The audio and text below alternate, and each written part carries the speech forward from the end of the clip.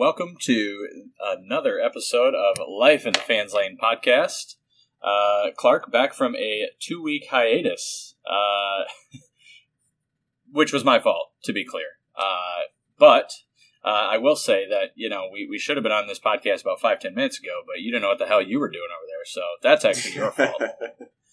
Yeah, that is my fault. But honestly, I don't think it was too big of a deal. I mean, we covered the Sonoma race before it happened, and then we took a break when the drivers took it. Well, they didn't really take a break, but they had the All-Star race where they were racing for no points, and so we just kind of agreed, hey, we can take a break. Yeah, so. And to be fair, I was sick. I don't think I could have made it through the entire show last week without coughing my brains out, so... decided that really wasn't probably good podcasting. Yeah, we'll see how I do. I'm more like Michael Jordan, and I play through my illnesses here. But I've got a sore throat today. Had to stay home from work for it. But we're gonna see how the podcast goes. Yeah. Well, hopefully you don't have what I had because it lasted more than a week. But I guess it probably makes sense with now that we're all mask free and out there around all these germs again. Probably all of us are out there getting sick, so that's fantastic. But yeah, Clark, what has been going on in the last 2 weeks? I know I've been doing a lot of iRacing, even though we haven't been able to do a podcast, but I've been doing a lot of virtual racing. What about you? Oh, I've been playing some video games. Got to get up north, see my family a couple times, and went to a Gladwin baseball game.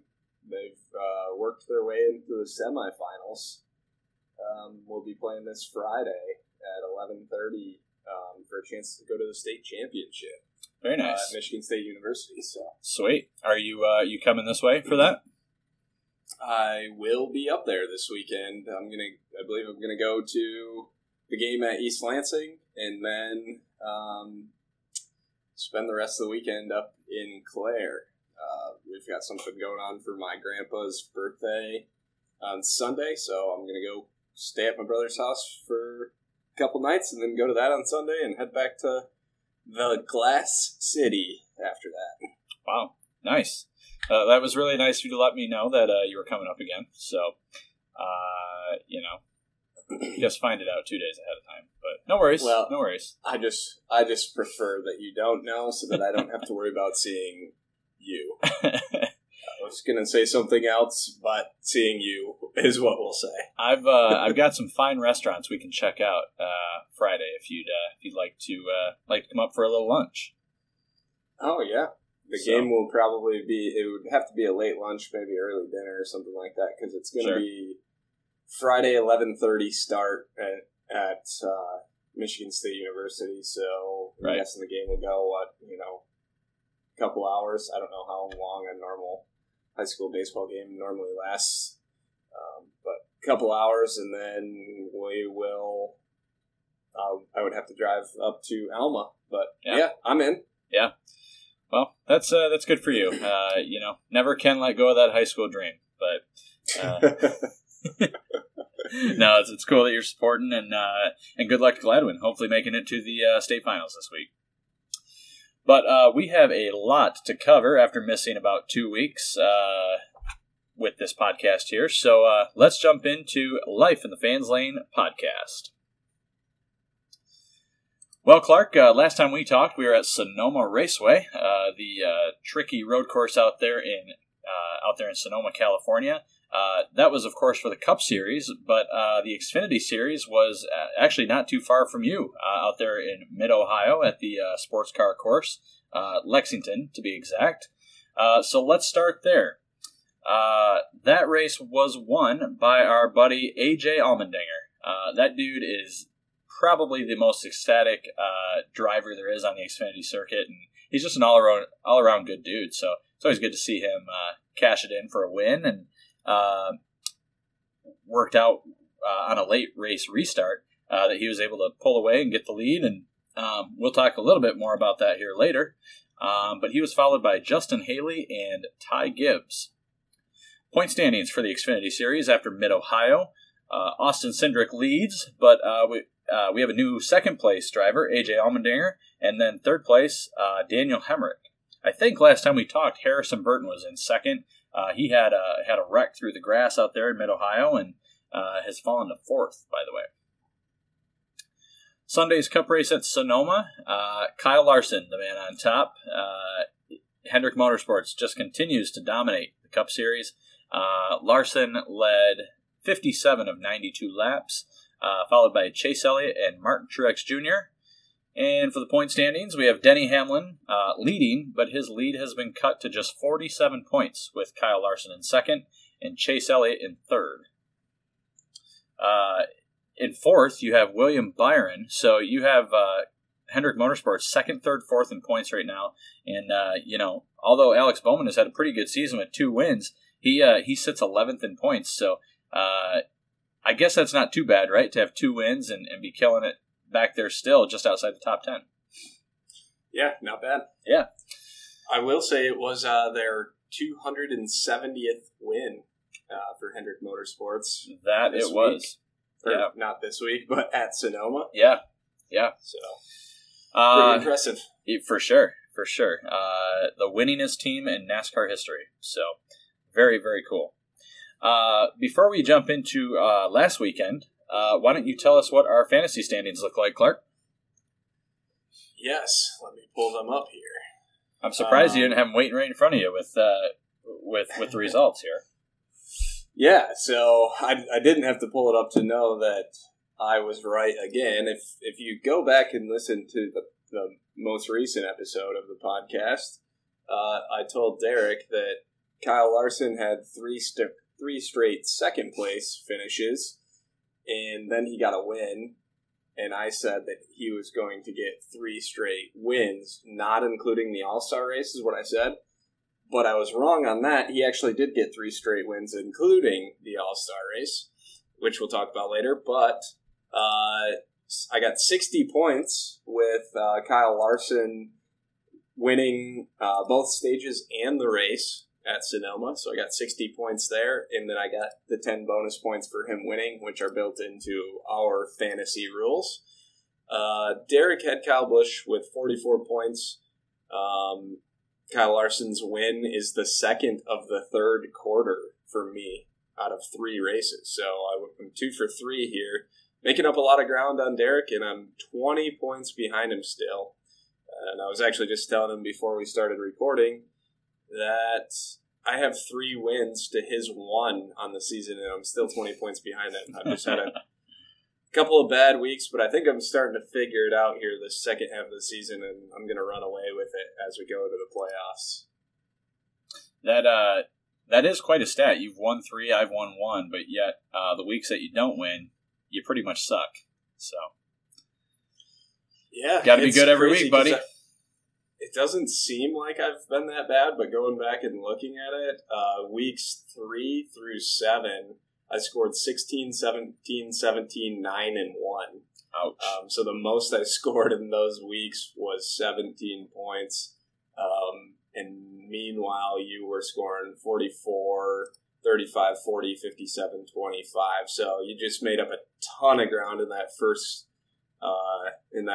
quarter, and I've been just kind of chasing ever since. Right. Yeah, it's been quite the season for fantasy. So, with that being said, let's jump into the All-Star race weekend.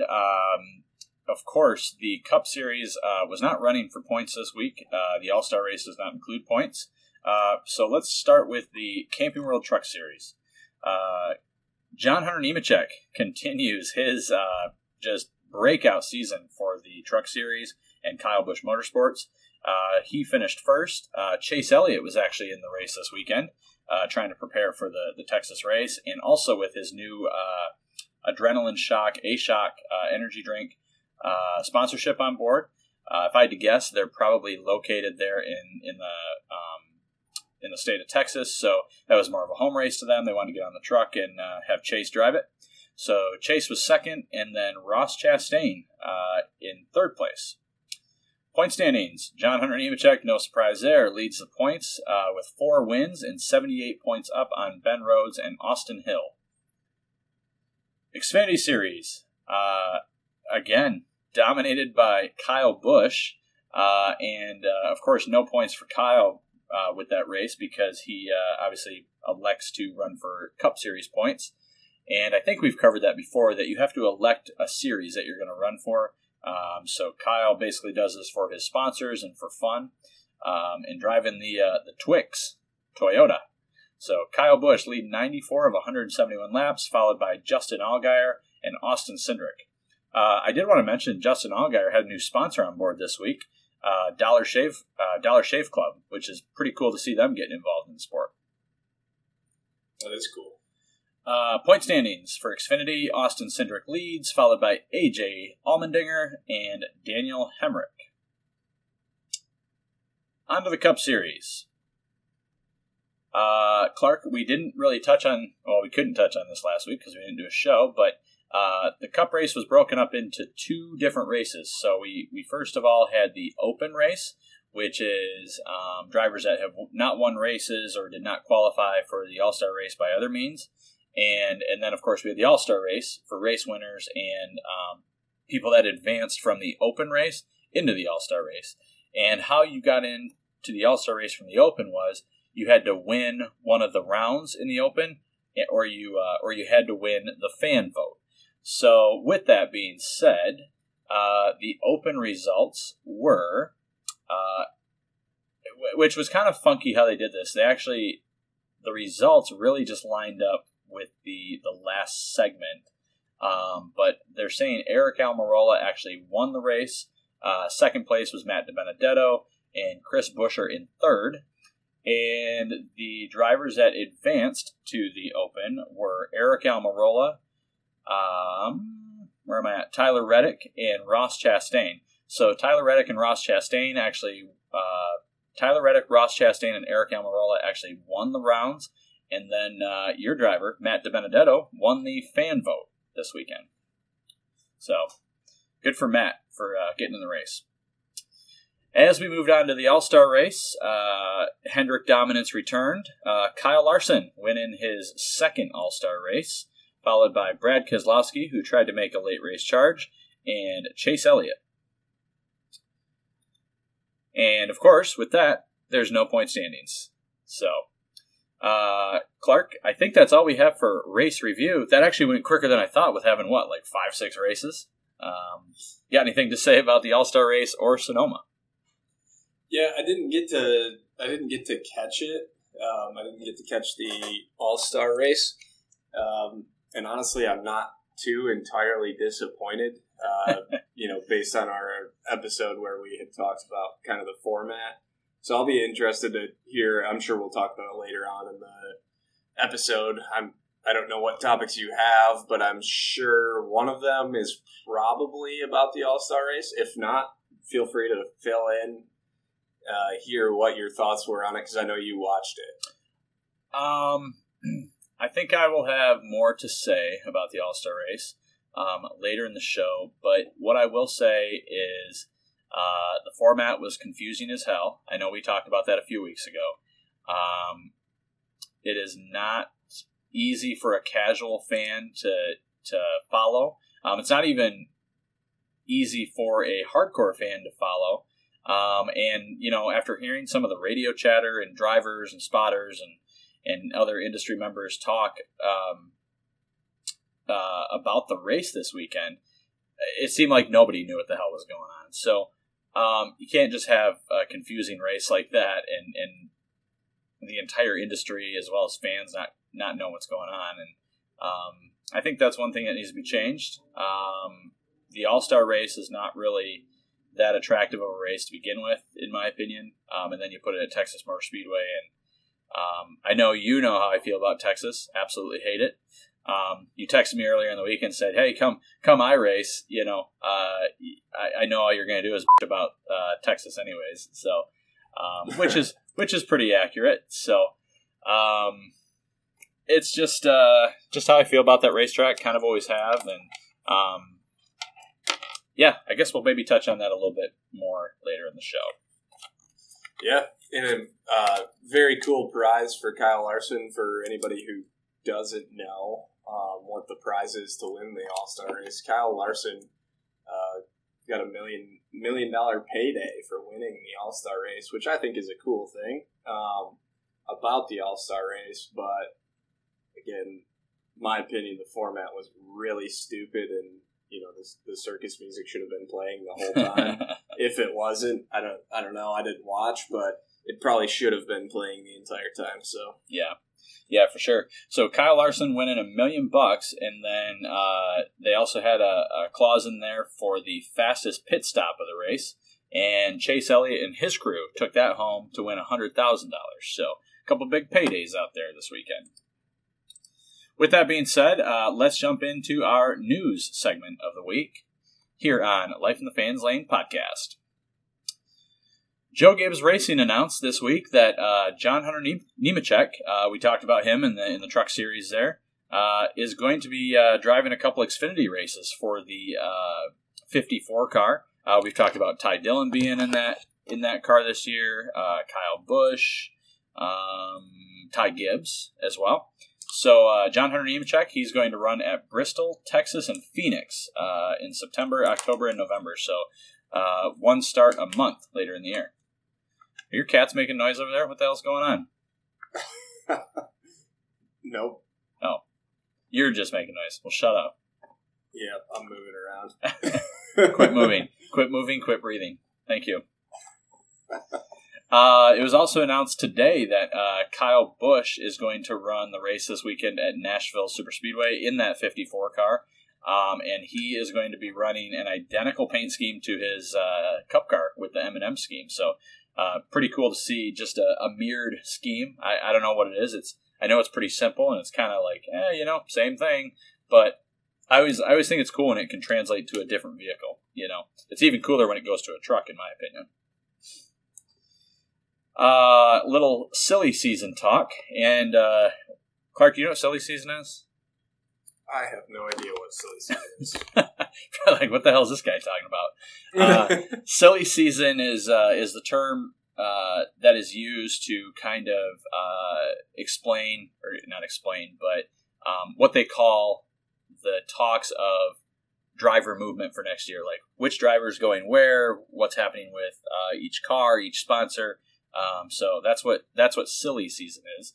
So you'll start hearing that term a little more as we get through the season and towards the end of the season. But we talked about Kurt Busch looking to maybe make a jump to another team, and we talked about 2311 Racing, and he said that he has had talks with them. But another team surfaced this past week, and that happens to be Team Trackhouse, that 99 car that Daniel Suarez drives. Don't worry, Daniel Suarez isn't going anywhere. Justin Marks, who co-owns that team with Pitbull, yes, Pitbull, the rapper, he said that they are looking to expand to a 2-car team in 2022. So essentially what Kurt Busch said was they haven't had any real serious talks with 2311 or Trackhouse, but they've at least had a phone call and an initial conversation, and both teams are interested. And he says that contract talks for 2022 with Chip Ganassi Racing, who he drives for right now, those will begin sometime soon. I would be really surprised if Kurt Busch stayed in that one car, though. And how can you turn out Michael Jordan? Am I right? Right. That's a home run. Guy's a goat. Mm-hmm. Literally. I don't know about literally. Yeah, that's true.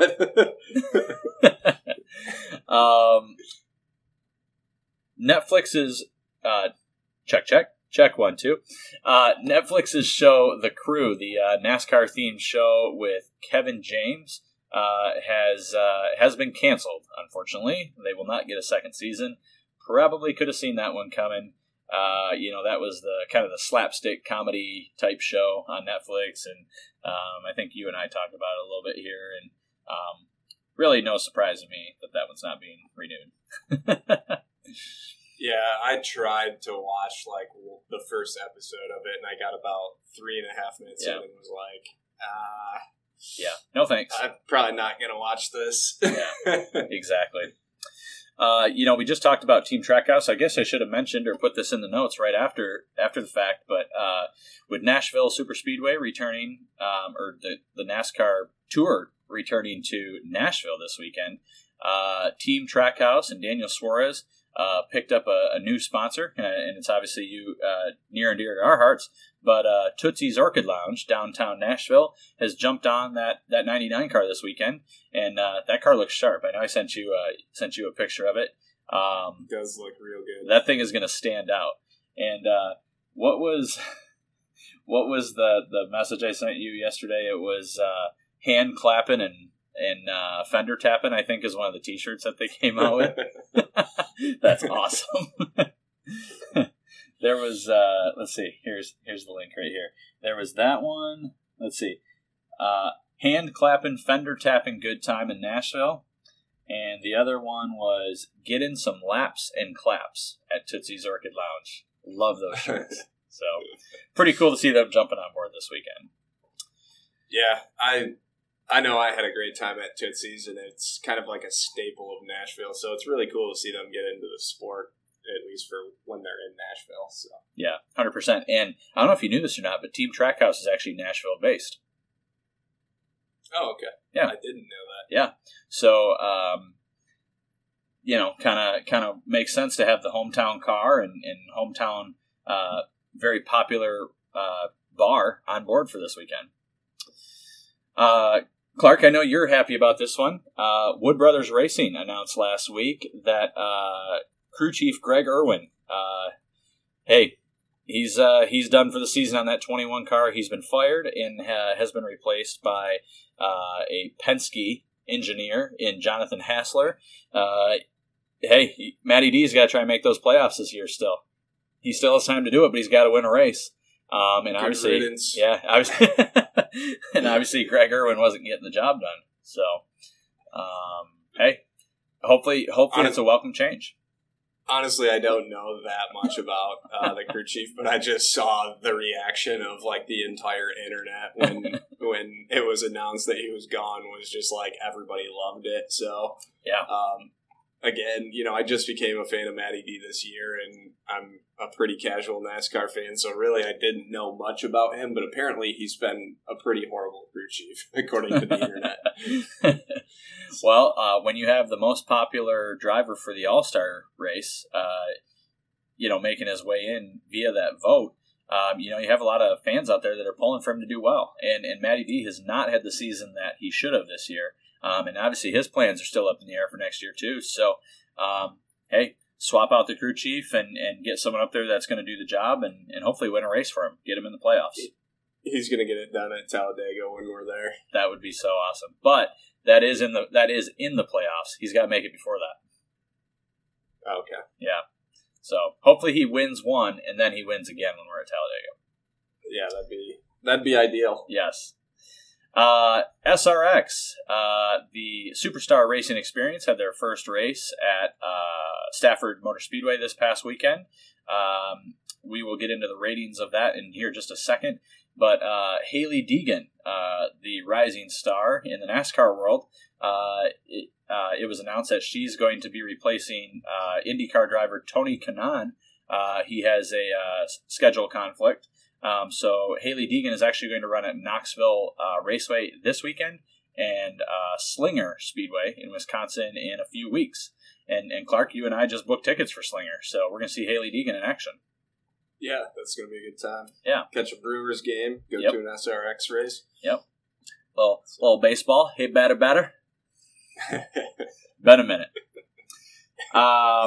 Let's stay on the topic of SRX real quick. SRX on their debut this weekend put up some pretty damn good numbers for TV ratings. The inaugural race gained 1.33 million viewers, which is huge for a short track like that. And there was only 12 drivers in the race. So pretty cool to see a series like that have a sold-out stadium and put up over 1 million viewers this weekend. I will say I was very impressed with the racing. But what impressed you the most about that whole race? I know you went back and watched it after the fact. Yeah, so I was a big fan of just it seemed like the drivers had to race their cars, but also it wasn't super easy to wreck the cars at the same time. I think I texted you when Marco Andretti made a pretty crazy 3-wide move and just shoved, I believe it was Tony Stewart and maybe Greg Biffle or someone else, just kind of shoved them out of the way, got out in front, and he only led like 2 or 3 more laps before the field just caught back up to him and passed him. I don't know where he ended up finishing, but I know that he was in the middle of the pack for a lot of the race. So I think that was just kind of the most impressive thing to me, was that, they were able to kind of beat and bang a little bit, and it didn't spin cars out. Maybe that's just the skill level of the drivers, or maybe it's a combination of the skill level of the drivers and the setups for the cars, but it just felt like these cars are set up for some very good racing. So for sure. What did you think of the quote-unquote fun flag that they threw the other night? And for our listeners out there, essentially they had deemed that the leader of the race had gotten too far out in front, and also that the field had become spread out. So they decided to throw a caution, bunch the field back up, and reset them, re-rack them. What'd you think of that? Honestly, I didn't see it because I did watch maybe 60 laps, 50 laps.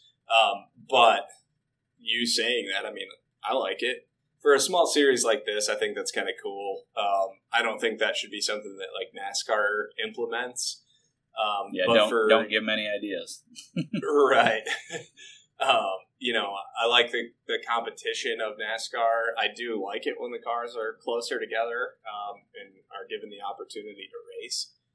So I like the idea of it in kind of a fun series like this, where it's it's not the world's best racing, right? It's just putting on a show for the fans and trying to get some numbers. So yeah. Sorry, go ahead. Oh, that's all I was going to say. Yeah, so I was kind of like perplexed by it when they threw it. I'm like, man, I really like this up until that point, and then it seems kind of gimmicky, like, that seems pretty impure. And then, I've listened to some talk about it, and I guess this was always kind of the plan, and they also do it in some other high profile short track racing, like the Snowball Derby that happens every year that gains hundreds of cars. And it's keep the show going, keep it exciting. And then also, like you said, it's not a super serious series. It is for fun. And when you only have 12 cars, like that is a factor too. You got to kind of keep them close together to keep the action tight. So, now it does sound like the only thing I didn't want is, okay, one driver gets out, like one driver gets way out in front, and just because that driver, is not popular and they throw the caution, that's what I don't want to happen. But it didn't sound like that was the case at all. After listening to Ray Evernham, the owner of the series, speak, it was more that they had a predetermined, maybe like a margin that the leader was out in front, that they decided this is where we were going to throw the caution, or the field is spread apart by this many seconds. This is when we're going to throw the caution to keep the competition close. So, it is kind of it is gimmicky. It is I don't know. Like I said, not the purest form, but at the end of the day, it was fun, and these drivers were giving it their all. It was cool to see some of these drivers out there. Again, like Tony Stewart, Michael Waltrip, Elio Castroneves, Indy 500 winner. Dude, we're going to meet these drivers here in just a few weeks. How cool is that? We're going to meet Haley Deegan, So that's one of the cool things is it sounds like they're going to be doing an autograph session. So it'll be really cool to meet some of the absolute superstars of racing in general. Yeah, and I think the word that I was looking for when I was talking is that I feel like it's almost essential for like a small series like this that's just really trying to put on a show for the fans, and bring back like a better racing. And like if I'm going to my first ever SRX race and like it just ends up like a lap fest with, you start with 12 cars on the lead lap and you end with 2 on the lead lap or something, I don't know that I'm ever going to go back to it, other than the fact that, like you just said, like they're trying to do other cool things where you can do some meet and greets, autograph signings, whatever. Right. I think they've got to do things like that just to, keep people coming back, in my opinion. Right. Exactly. So, it was a really cool start to the series, and I hope it continues for everyone there, everyone involved. So I know we were looking at Slinger, and it's almost like a mini Bristol, so that's going to be really exciting to see. Yeah, I'm excited for that. That whole trip's going to be fun. Yeah, for sure. On the other end of the spectrum, Texas Motor Speedway. Actually, we'll keep it on a positive at the moment. Texas Motor Speedway and the All-Star Race actually had positive viewership over 2019 numbers. As much as I dog it and as much as I hated it, it also matters that it was on a Sunday night as opposed to a Saturday night. But they received 2.74 million viewers, and that was up 12% from 2019, and actually the best ratings for an All-Star Race since 2017. So I guess good for the All-Star Race. But on the other end of the spectrum here for the All-Star Race, Texas Motor Speedway announced today that they're actually going to reduce capacity for the Speedway to down around 75,000 fans moving forward. They're going to add alternating, almost knocked my mic off the table there. Sorry, I talk with my hands. Alternating rows of seats and replacing, they're going to remove alternating rows of seats and replace them with food and drink rails, which I have seen those, and they're actually really, really nice when you're at the track. So Texas Motor Speedway reducing seating. I actually posted a reply to this tweet today, and I said I think they can remove more than seating, and posted a picture of a bulldozer with dirt. So I guess we'll see what happens with TMS. Yep. Well, from Texas Motor Speedway, let's move in the direction of Indianapolis Motor Speedway. They are racing on the road course this year for the first time. They've always had the Brickyard 400 on the oval, and the race just became lackluster and boring, and they decided to put it on the road course this year. Team Penske, I guess I should say Roger Penske, owner of Team Penske, owns Indianapolis Motor Speedway. He also has a good relationship with Verizon, and it was announced today that Verizon is actually going to sponsor the Brickyard road course race. And then in addition to that, Verizon's also going to sponsor Joey Logano at Watkins Glen later this year. So I now know where all that money I pay Verizon on a monthly basis is going. That's fantastic. At least it's going to NASCAR. That, and you get good service, man. True. You pay less money. You pay for what you get. You can pay less money, and I'm not going to name any names of other mobile carriers, but you could pay less money, certainly, and then just not have service anymore. So. Right. Nobody wants or any stuff like that. That's for sure. I was trying to leave names out of it for sponsorship. Do you want me to bleep that? Yeah. Although they're never going to sponsor us, but right. Well, you almost made us use tonight, so. Yep, bleep that. And last bit of news that we have, a really cool sponsorship opportunity that came down today with Stewart-Haas Racing. This weekend is Father's Day, so obviously don't forget a gift for your dad this weekend.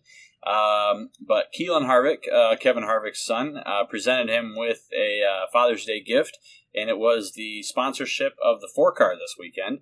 It is going to have the iconic Monster Jam truck Gravedigger on that Ford Mustang this weekend, and that thing looks badass. I don't know if you ever watch monster truck racing or even just kind of run across it on the TV sometimes, but Gravedigger is probably the most iconic monster truck out there. So really cool scheme, really cool that they're going to do this for Father's Day weekend. So I'll definitely be racing the scheme on iRacing here this weekend. Yeah. Yep. For sure, definitely one of the most iconic schemes in monster truck racing. Yeah. I remember growing up, it was always like, it was always like one of the most iconic things. And I actually did get to make it to like a Monster Jam once with one of our classmates, I think in middle school. And it was pretty cool to see. Nice. I've always wanted to go. I've always wanted to go to one. And I think just before COVID was getting started there, I was looking at tickets, and of course that just never came about. But really cool that there's a collaboration, and that thing is going to look sharp on the racetrack this weekend.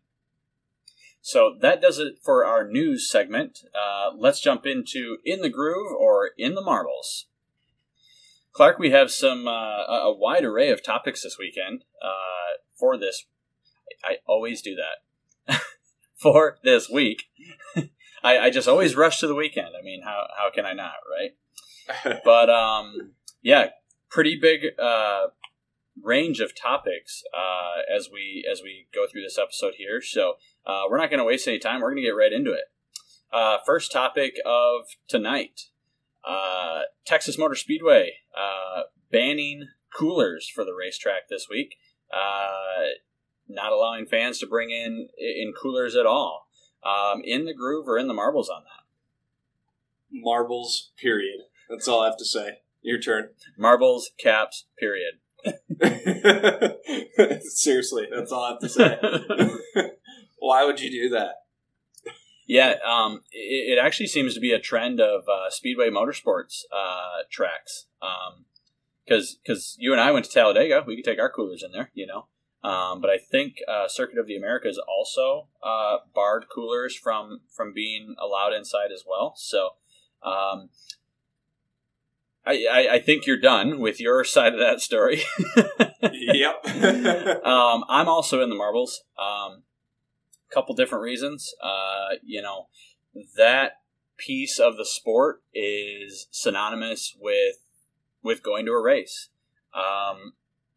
And the reason that they weren't allowing coolers was what they said due to COVID and the safety of people having to rummage through coolers and being in close contact and just the whole safety of it.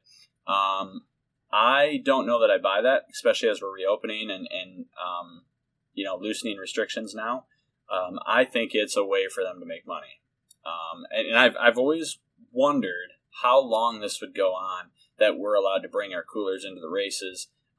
Because, as we've mentioned on this podcast before, you don't have to pay for the $12 beer every time you want to go get it, or a $6 bottle of water when you know damn well that bottle of water costs 80 cents.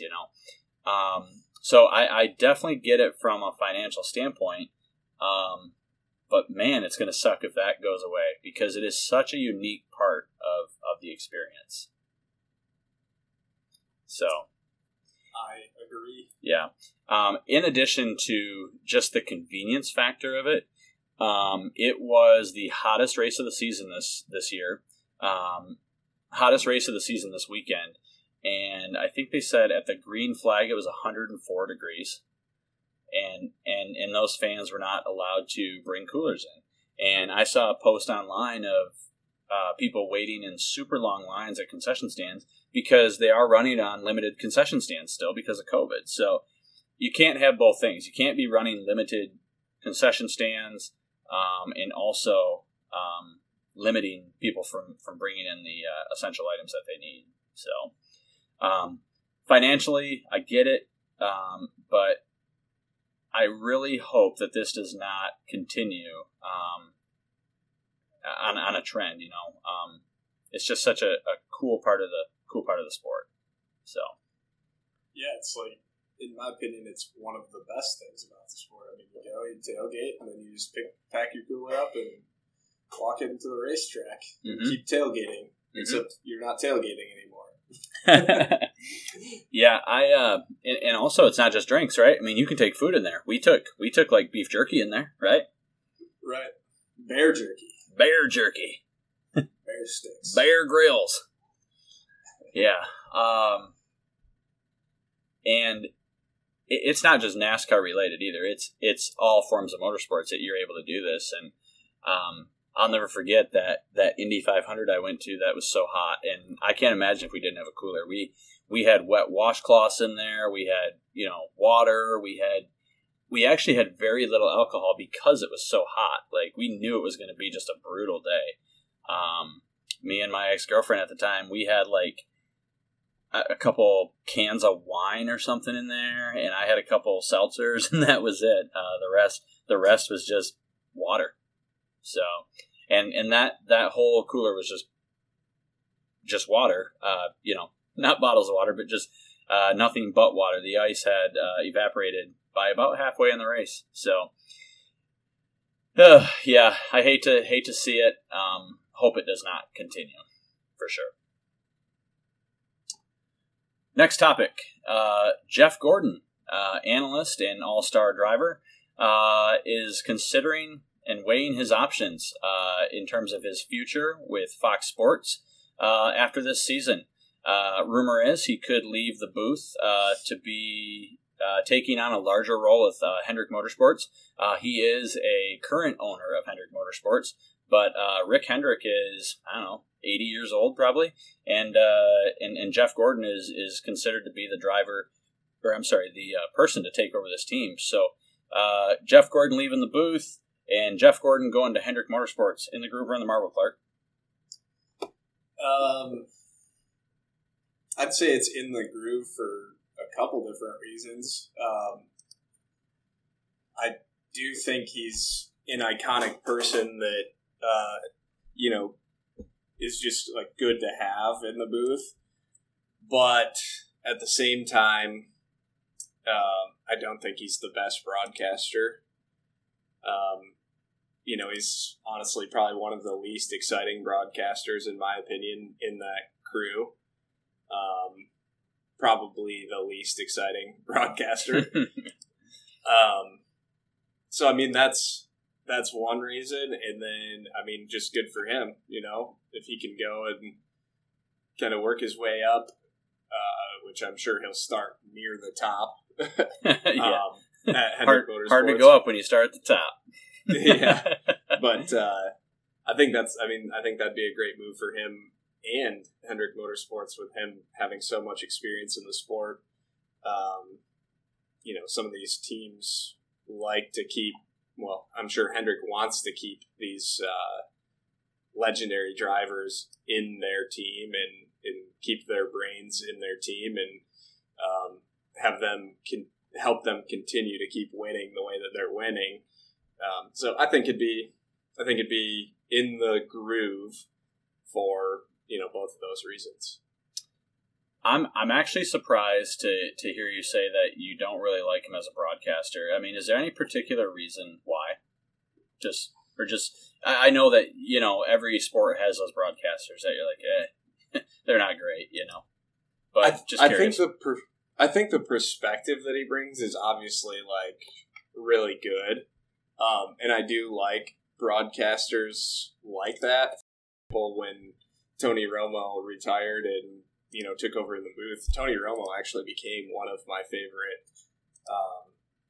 football broadcasters, just because he knows the game so well. And it happens like 4 or 5 times a game where Tony will like circle somebody and be like, this is the route they're running, this is what play they're running, and then they run that exact play.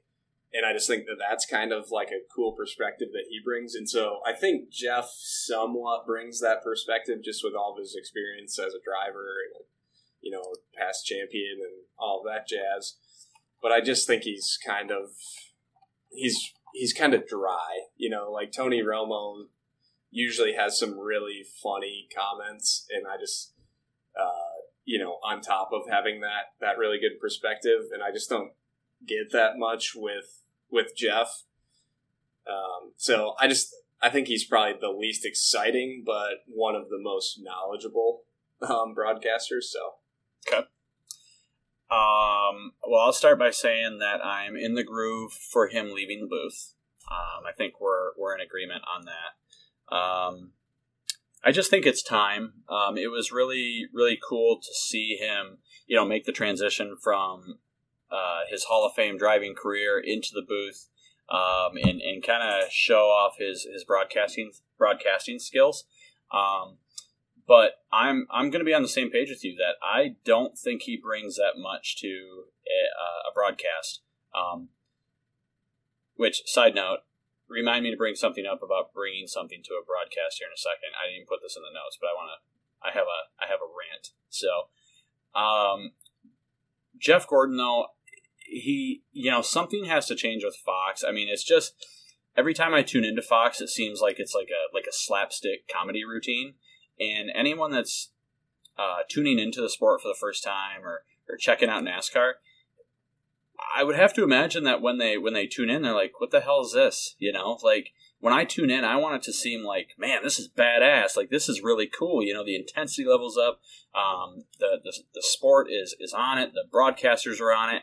There's too many mistakes. There's too many fumbles. I'm amazed at some of the stuff that they miss while they're up there.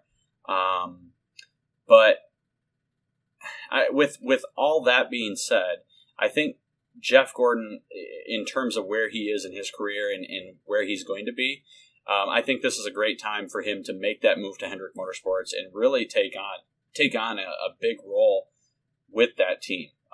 Rick Hendrick is obviously at the end of his team ownership career, and Jeff is like late 50s, I think, if I remember right.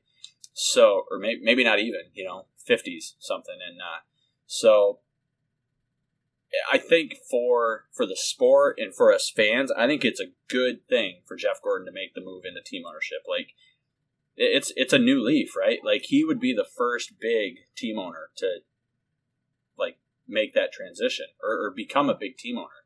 So he has the name behind him, and obviously has a relationship with Hendrick Motorsports.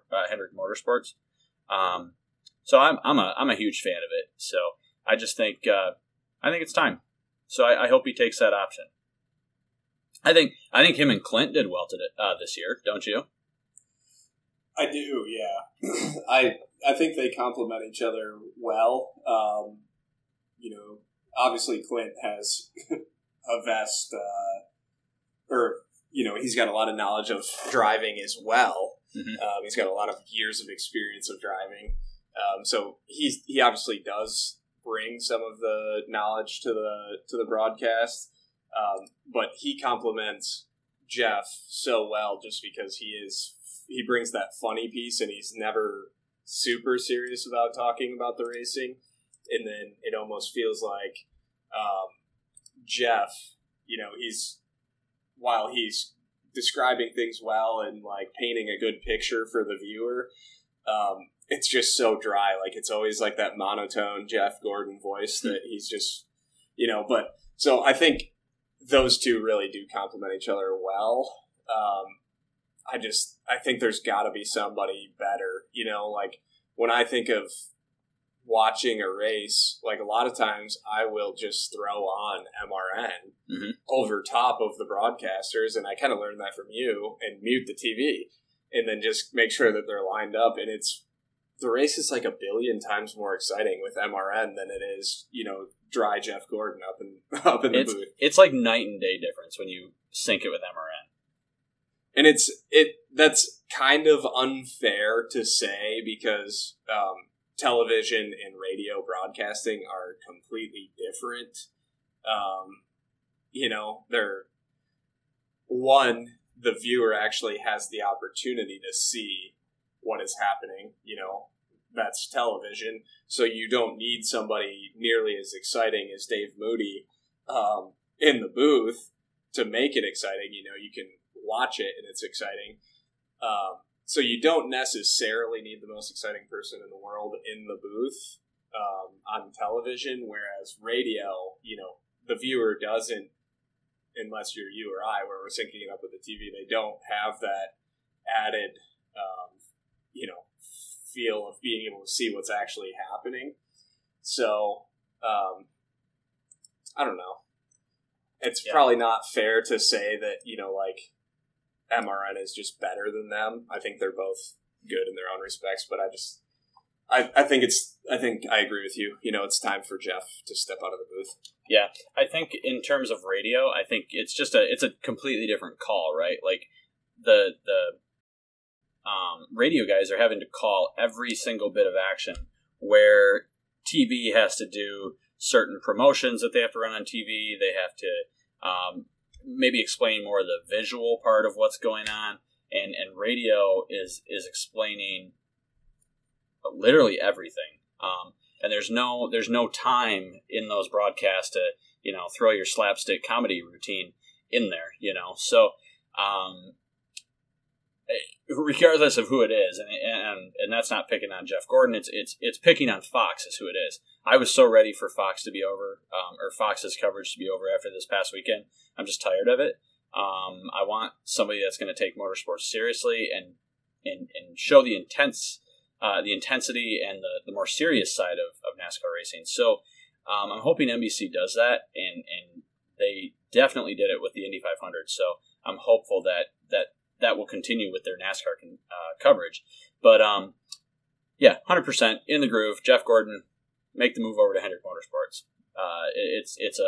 I'm not. Hey, nothing against Jeff Gordon of what he's done. I think it's awesome that he's been able to kind of diversify his career. But now it's time to move on and become a team owner. So, what I wanted to rant about, I know you only watched 50 to 60 laps of the SRX race, and this is outside of In the Groove or In the Marbles. Danica Patrick in the booth for the SRX race. Oh my God.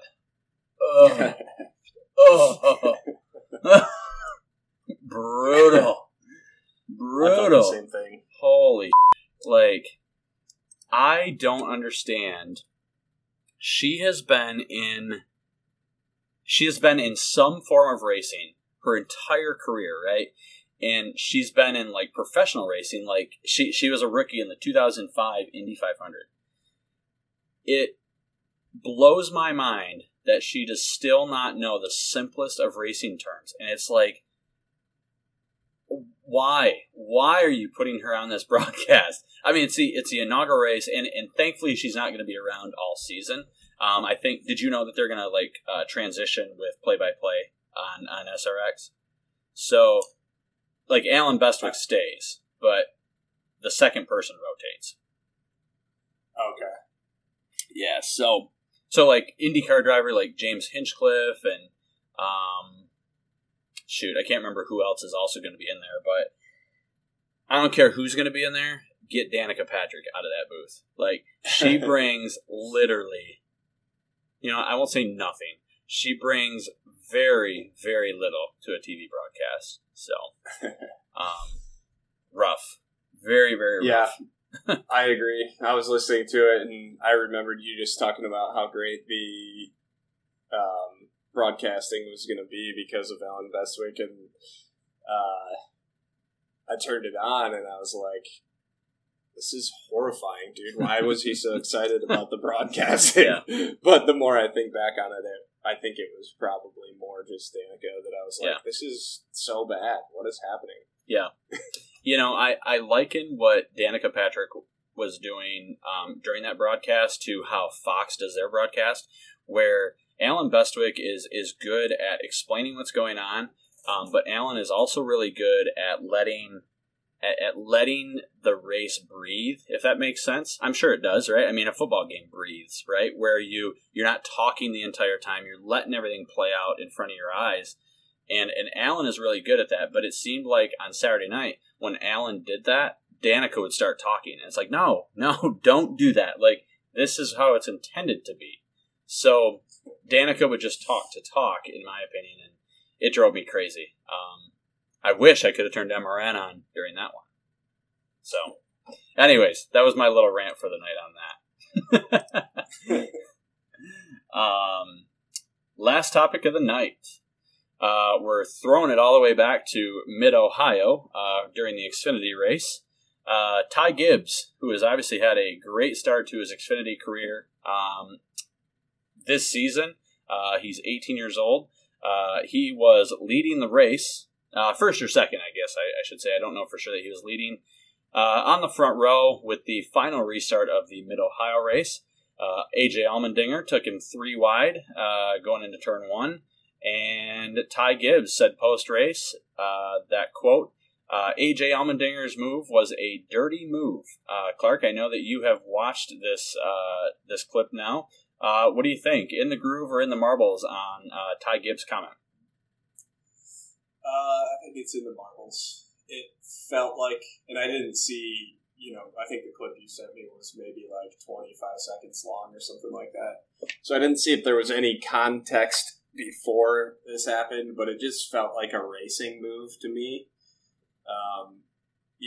It looked like he gave them plenty of room through most of the corner, and they just kind of stayed down and didn't move up the track. And then there was contact made. So, in my opinion, it looked like there was room to do it, and it worked out for him. And then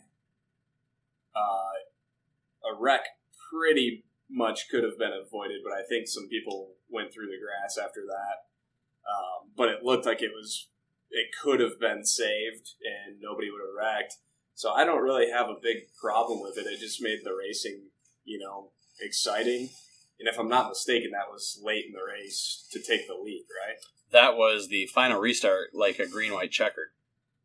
Yeah, so, I mean, you got to do what you got to do to win. And if you're not going in there and, intentionally wrecking somebody and you're just throwing a hard move in there and making the other drivers drive, my opinion is they had enough room to kind of move up the track. Now, some might say that that's even dirty, making somebody move up the track, but when it boils down to it at a road course race, that's what those courses are made for, is to make the racing exciting without fear of somebody getting seriously injured.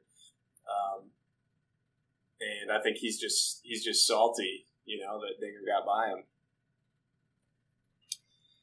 I was really surprised by these comments by Ty Gibbs, and quite frankly disappointed too.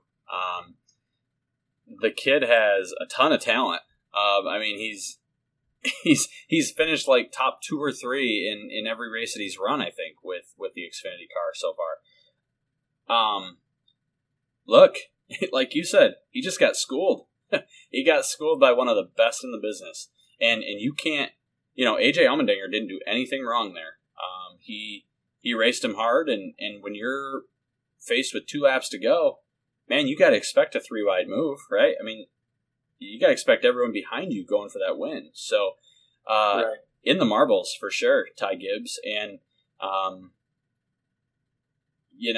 think I said the only thing that's going to stop Ty Gibbs from being extremely successful is that attitude right there. I mean,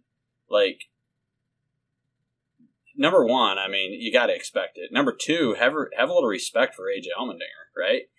AJ is one of the best there is in the business, especially in road racing. And he didn't wreck you, but he's damn sure gonna race you hard for sure. That dude's trying to win. Yeah, there was plenty of room, man. The more I look at that video. Yeah, exactly. And if you go back to how Ty Gibbs won his first Xfinity race back at Daytona in the road course, he actually drove through the grass and came back up on track, and I think he made contact with a couple people too. So that looked to be more of a mistake, but he really has no room to talk. When you're at the end of a race and you're on a road course, you're giving it all you can. So I think it's completely unfair and quite frankly a little bit whiny in Ty Gibbs' case. So bad look, bad take, bad move by Ty Gibbs to criticize AJ Allmendinger. And Ty Gibbs has said a few stupid things already this year. He mentioned, I think, during the ARCA race at Daytona earlier in the year about how he, something about how Daytona wasn't real racing or something like that. And he later apologized for the comments, but how he seems to me is like a kid that isn't thinking before he speaks at the moment. Yeah, I'd agree with that. We've all been there, so hopefully he matures here quickly. But at the same time, hopefully his grandpa Joe Gibbs has a little talk with him. Say, hey man, that's part of racing. Settle down, buckle down, and take it like a man. And sometimes you're going to get beat by the best in the business, so can't win them all. So. Well, that does it for In the Groove or In the Marbles. Let's head into our race preview of Nashville Superspeedway for this fine weekend.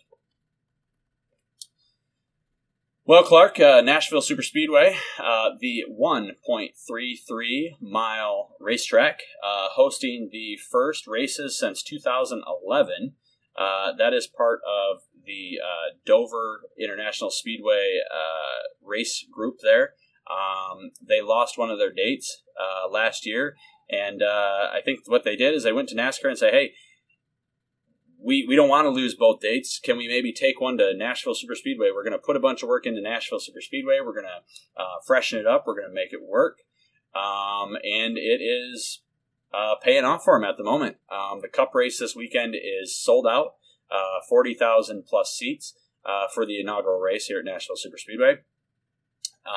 Now, I mentioned they hadn't raced there since 2011. The Xfinity Series used to race here by themselves for a standalone event. So they got away from it, and now all three series are going to be back at Nashville Superspeedway. I wish we were going. I know. It's I was really surprised by how the track drove on iRacing. I thought it was just like another mile and a half, and it was going to suck, but it's like super fast straightaways, and then you really have to slow down in the corners. It's pretty cool, actually. But I guess we'll see what kind of racing it puts on this weekend, huh? Yeah. But for the truck series, full field again, 43 trucks making their way to Nashville Superspeedway. Xfinity, 42 this weekend. And I will say, it's a bit disappointing to see that the Cup Series has the lowest car count, which is typically the case. But this is, of course, an inaugural event for the Cup Series. Only 39 cars making their way over to Nashville Superspeedway this weekend. I will say it is great to see that there is going to be a big turnout, because some people in the industry were looking at this as a test event. A lot of the focus has been getting NASCAR back to the Nashville Fairgrounds Speedway, which is actually in downtown Nashville, where this speedway, Nashville Superspeedway, is like an hour outside of town. So it's almost like, hey, are we going to bring it back to the fairgrounds? Well, how about you go support this race? And I hope that's the case. For Nashville Superspeedway's sake, I hope that they don't put all the work into it and then we leave here in a year. I don't think that's really fair to Dover and Nashville Superspeedway. But I commend all the fans to showing up and buying a ticket to say, hey, we want NASCAR racing here in Nashville. Because I don't know about you, but I want to go to Nashville Fairgrounds. Yeah. I think that'll be like one of the best trips ever. Agreed. Get out there a couple days early, hit the Nashville bars. Yep. And then go racing. Well, you're already talking about, for our 30th birthday next year, you want to go spend a Nashville Talladega weekend. You're trying to kill us. Maybe we'll be surprised and Nashville Fairgrounds will end up on the schedule next year. How about that? That'd be pretty sweet. Yeah. Huh? Let's do it. Mm-hmm.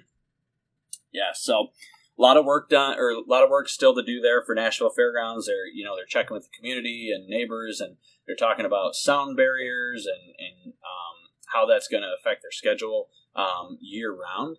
But man, do I hope that racetrack comes back. It's such a cool venue from what I've seen and just the history there. The Cup Series used to race there, but just how it's kind of central in the city, too. There's no other racetrack that's in the city like that, right? I mean, pretty sweet. Right. So, with that being said, why don't we jump into fantasy for this week? I am hoping that I can get back on track and beat you this weekend.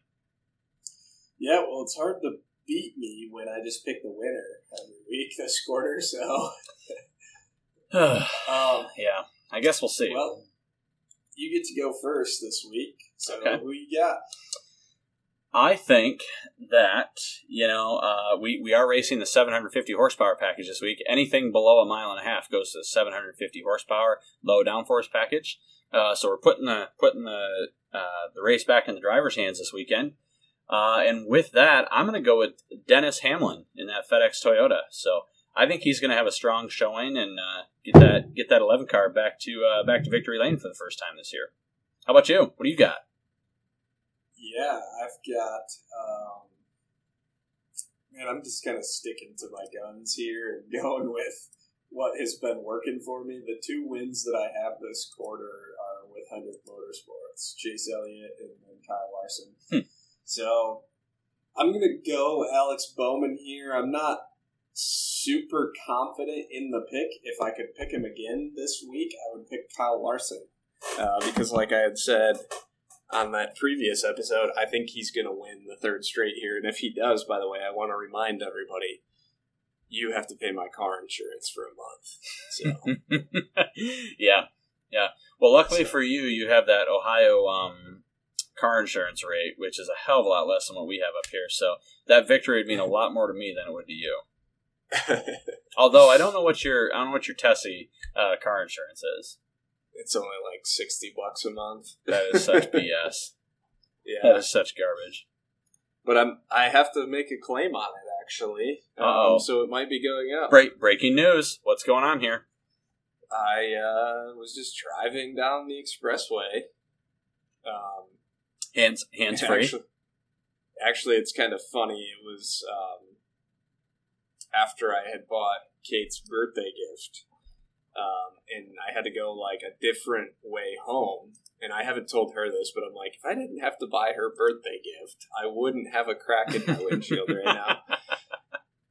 Because I went to go buy her birthday gift, and then it forced me to go this way home, and then there was a guy driving in front of me, and a stone just flew out of the bed of his truck and put this pretty nice size nick in my windshield. So, yikes. Luckily, and if you don't have this type of relationship with your insurance agent, you need to. 12 seconds after it happened, I called my insurance agent because he's one of my good friends down here in Toledo. Mm-hmm. And I was like, what do I do? Like, what do I got to do? He's like, oh, call this auto glass place in Sylvania. They already know me. They'll just process the claim right there, and they'll fix it. Like, wow. Sweet. So nice. I don't have to do anything. He's like, you just take it to this place that I just told you to. They'll fix it. And I had no deductible on my glass, so I pay nothing to either get it repaired or have the windshield replaced. Wow. Safe Light Repair, Safe Light Replace. Nice. Huh, yeah, that's never good when that happens, and luckily for you, I don't think you have to worry about your girlfriend listening to this podcast and hearing that, so... yeah, she's a huge NASCAR fan. I think we should take her to a race. Maybe she'll change her mind. You never know. I think I've brought it up to her before, and I think she's in. Like, just she likes going to things where you can drink and tailgate and stuff like that. So that's why you guys are dating. I'm like, you might not like the racing, but you'll have fun for the 4 hours or 5 hours before that. So. For sure. Yeah. Bring her to Michigan. Well, maybe don't do that. I don't know about that, but yeah. she may never go back. She is going to Faster Horses. Oh, wow. So. Very nice. That's quite the trip for her, man. Yeah, they do it they've done it every year since, well, I think it's only the second or third year in a row that they've done it, but she's friends with one of my coworkers' wives, and that's actually how we met. And so obviously one of her best friends lives in Toledo, so she's been doing it for like 2 years now, I think, or 3 years, where they go and they do a Faster Horses trip. So, gotcha. But yeah, it's pretty crazy to think that like there's people from as far as Pennsylvania, and I'm sure she's not the furthest person that makes a trip to Faster Horses, which is a good thing for Michigan International Speedway. Yeah. Would you ever go to Faster Horses? Yeah, I actually might go this year. Wow. Okay. With her. Nice. So I've always you better make sure that isn't that Slinger weekend. I don't think it is. I think actually Faster Horses is later in July. Yeah, I think it is. I think it might be like the following week after Slinger, because Faster Horses is, I believe, during a weekday, or it starts during a weekday. Yeah, that's true. If I'm not mistaken. So, but yeah, I guess they're going again this year, and Kate asked me if I wanted to go, and I guess we've got potentially have a cabin up in Brooklyn. That's what I'm talking about. Yes. It's actually on the lake. Oh, so, nice. Or one of the lakes. There's like a billion lakes in Brooklyn. Right. That is the only way you would get me to go to Faster Horses is if I could get a cabin. No way in hell am I sleeping in a tent in that mess. I wouldn't mind tent camping there. Yeah. I think it'd be fun. It'd take me back to the old college days of just not really caring. Being a dirty scrub. Yeah. Yeah, that makes sense. Nothing's really changed since I left college. Not really. Not really. I'll just beat you to the punch. Still ugly as hell and a greasy little bitch. How did we get this far? I don't know. Faster Horses. Faster Horses and you being a greasy little bitch. This might be one of the best, non-planned segments that we've had, at least in my mind. Yeah, I would have to agree because this is typically what we sound like when we're not doing the podcast. So you all get to see a peek behind the curtain of what Clark and I are like to each other. So, and yeah, I don't know, Faster Horses. Man, if we could just have it in the spring or the fall where it's not 1,000 degrees outside, I might be more inclined to go. So, talk about being a greasy little bitch. I am a bitch when it comes to that stuff. So, but, well, cool. Well, it's been a quick episode tonight. Hopefully our listeners don't feel cheated, but we just wanted to touch up on the last 2 weeks and get ready for Nashville Super Speedway. And, man, Clark, I hope we can grab some lunch this week when you're up here. Yeah, I'll make sure that it's not at any place that you have pre-planned with for them to poison my food. So I've already worked that out. I've given all of my restaurants your picture. I said if this guy comes in, number one, do not let him in. But if he somehow does get in, here's what you put in his food, and everything will be all set. So they got my back. The main ingredient in my ingredients in my pancakes are going to be batter and anthrax. Yes, I will have the anthrax skillet, please. So coming right up. Good stuff. All right. Well, yes, as we head into Nashville Super Speedway weekend, we are ready to party in the Music City. So. For this episode of the Life in the Fans Lane podcast, be sure to follow us on Twitter at God dang it. Talk about circus music.